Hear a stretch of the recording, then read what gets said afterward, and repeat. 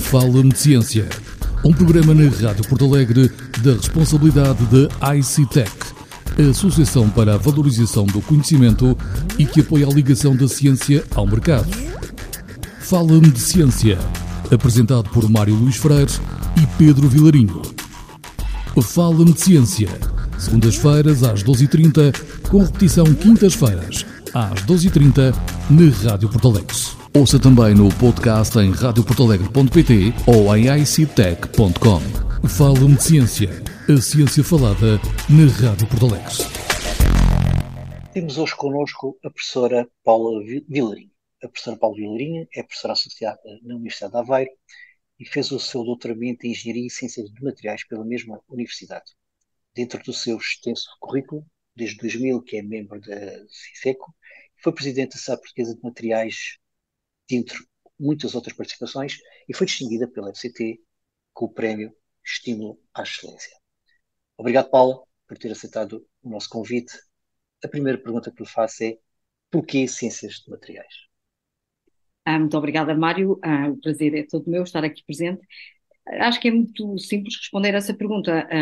Eu tenho um background de engenharia, meu pai é engenheiro, e na altura em que eu tive que tomar a decisão do que é que ia fazer quando fosse uma pessoa crescida, achei que a área das ciências era mais interessante, portanto a área do pai era muito mais interessante que a área da mãe, que era filosofia e línguas, etc. E, portanto, optei pelas ciências. Na altura em que terminei o meu liceu, era claro para mim que a área da engenharia era interessante, o pai era engenheiro e, portanto, havia toda esta vivência, importância, etc. E, nessa altura, apareceram as universidades novas em Portugal. E as universidades novas tinham um conjunto de áreas completamente novas que as universidades clássicas não tinham, designadamente a Universidade de Aveiro, que tinha uma área em cerâmica e vidro que me atraiu logo desde o princípio, até porque, e aqui é preciso dizer isto, meu pai trabalhou durante a vida inteira, ou quase parte da sua vida, na fábrica de porcelana de Vista Alegre, portanto, cerâmica e eu é qualquer coisa que é antiga e, portanto, materiais, obviamente, que foi uma escolha natural. A universidade era nova, o curso era novo, era uma dinâmica nova, oportunidades de empregos eram imensas e, portanto, não houve nenhuma hesitação possível. E depois de ter terminado o meu curso em engenharia e ter tentado ir para a indústria, recebi um convite da universidade. E pronto, e achei que eventualmente progredir no sentido da ciência seria interessante para mim, e assim foi até aos dias de hoje. Se eu tivesse que repetir, voltaria a fazer a mesma coisa. Eu não resisto a perguntar porque é que a nanotecnologia está a mudar o universo. Muito bem. A minha pergunta é muito interessante também e muito relevante, porque atualmente, portanto, nós vivemos neste momento grandes pressões com esta questão da sustentabilidade, energia e ainda um outro aspecto muito relevante que às vezes as pessoas, digamos assim, o cidadão comum não tem bem percepção para isso. Grande parte, por exemplo, vou dar só um exemplo, grande parte, por exemplo, da eletrónica que nós utilizamos tem materiais, tem elementos químicos que são alguns abundantes na crosta terrestre e outros não. E mesmo que não sejam naturais, são feitos a partir de elementos que são naturais, cujos recursos são finitos. Portanto, nós aqui só temos duas hipóteses. Ou alteramos esse tipo de materiais e dispositivos para outros que utilizem materiais mais abundantes, ou reusamos, reutilizamos, etc. Ou então utilizamos em menor quantidade. Portanto, eu acho que portanto, a nanotecnologia tem a ver com a dimensão nanométrica e, portanto, estamos a falar em dimensões na casa de 10 a menos 9 e, portanto, 1 bilhão de vezes, se assim podemos dizer, mais pequeno. E isto significa que estamos muito próximo das dimensões dos vírus, das dimensões dos átomos e por aí adiante. E, portanto, se nós conseguirmos construir dispositivos com essa dimensão, utilizamos muito menos materiais. Este é logo a primeira situação.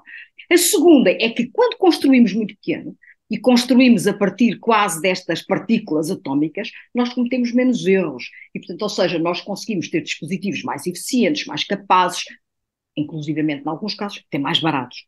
E, portanto, não há dúvida que a nanotecnologia vai transformar. Isto eu dei o exemplo da eletrónica, mas depois a seguir podia dar outro exemplo, que é um exemplo que chega a toda a gente e que acho que toca a todos nós, que tem a ver, por exemplo, com as aproximações que o mundo desenvolve agora para as curas do cancro. Pronto, vamos falar assim. Portanto, as pessoas sabem que a maioria dos tratamentos para as doenças do foro, cancerígenos, são feitas de uma forma global, ou seja, o doente é exposto a tratamentos que são globais. Isto quero eu dizer, não são dirigidos àquele núcleo de células que está doente. Portanto, o que acontece normalmente é que se matam as células que são malignas, mas também se matam as benignas, e por isso é que as pessoas ficam naqueles estados muito complexos quando fazem tratamentos, quer de radio ou de quimioterapia. Portanto, o futuro vai passar pelo facto de poder identificar quais são as células que estão doentes e depois a seguir ir à célula doente e matar aquela célula doente. Pronto. E, portanto, não mata o que está à volta.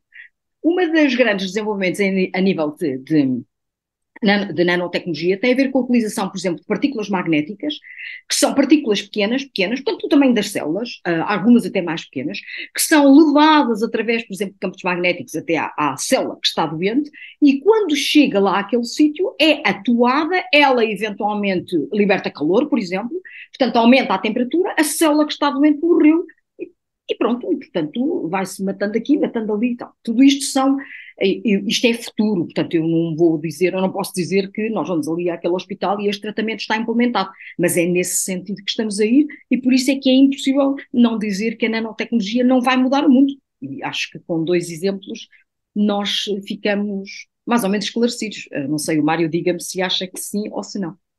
Eu vi que a Paula escreveu grandes coisas a partir de um pequeno mundo. Muito A bem. pergunta que eu faço é: será que temos uma interpretação incorreta ou não abrangente da realidade, porque nem sempre olhamos para esses pequenos mundos quando queremos descrever essa mesma realidade? Concordo plenamente. Portanto, nós estamos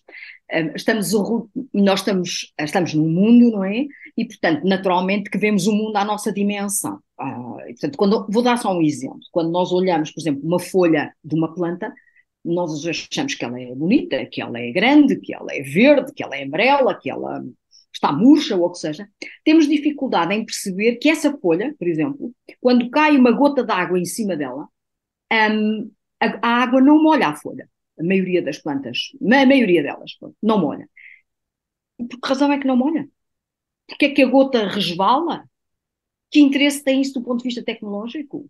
Portanto, logo, o primeiro interesse, achamos nós, é que a folha tem uma superfície que é hidrofóbica, portanto, ou seja, tem medo da água, portanto, afasta a água.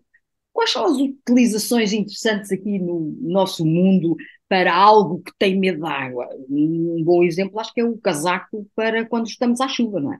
E, portanto, as superfícies que não molham são muito importantes tecnologicamente. Portanto, quando nós olhamos ao microscópio e depois a seguir vamos diminuindo e fazendo um zoom, digamos assim, sobre a folha, nós encontramos que as folhas das plantas têm uma nanoestruturação, ou seja, elas não são uma superfície lisa como nós vemos. À escala nanométrica, portanto, 1 vezes 10 a menos 9 do metro, elas têm uma estrutura, têm um relevo. E é precisamente esse relevo que faz que quando a gota cai em cima da folha, a água não penetra. E, portanto, rola. Portanto, isto é um sistema de autolimpeza fantástico que tem as folhas. Também tem meu cão, por exemplo, no pelo dele. E, portanto, ele sacode, a água sai e sai a sujidade com ele.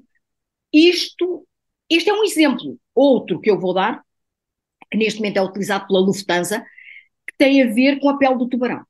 Às vezes as pessoas, portanto, o tubarão e os peixes estão na água, nunca criam, digamos assim, verdete nas peles deles, nem têm bactérias, nem nada disso. Portanto, a pergunta é esta: mas o que é que têm de especial estas peles? A mesma coisa. Portanto, quando nós olhamos a uma escala muito, muito, muito, muito, muito pequena, vemos que a pele do tubarão tem outra vez, uma nanoestruturação, portanto tem um relevo, ela no caso dela é uma espécie de uma espinha, e portanto ela consegue, quando uma bactéria, digamos assim, aterra na pele do tubarão, essa estrutura que não é lisa faz com que a bactéria fique sob uma tensão, é partida e portanto não há bactéria que fique ali.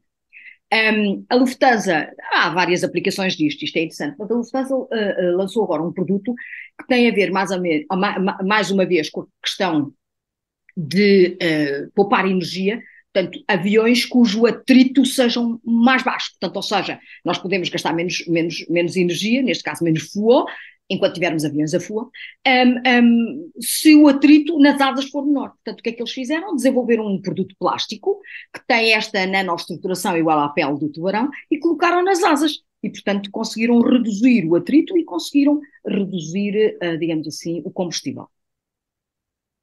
Há muitos mais exemplos que nós podíamos continuar a dar, mas eu acho que estes dois são suficientes para dizer que às vezes não olhamos para as coisas pequeninas.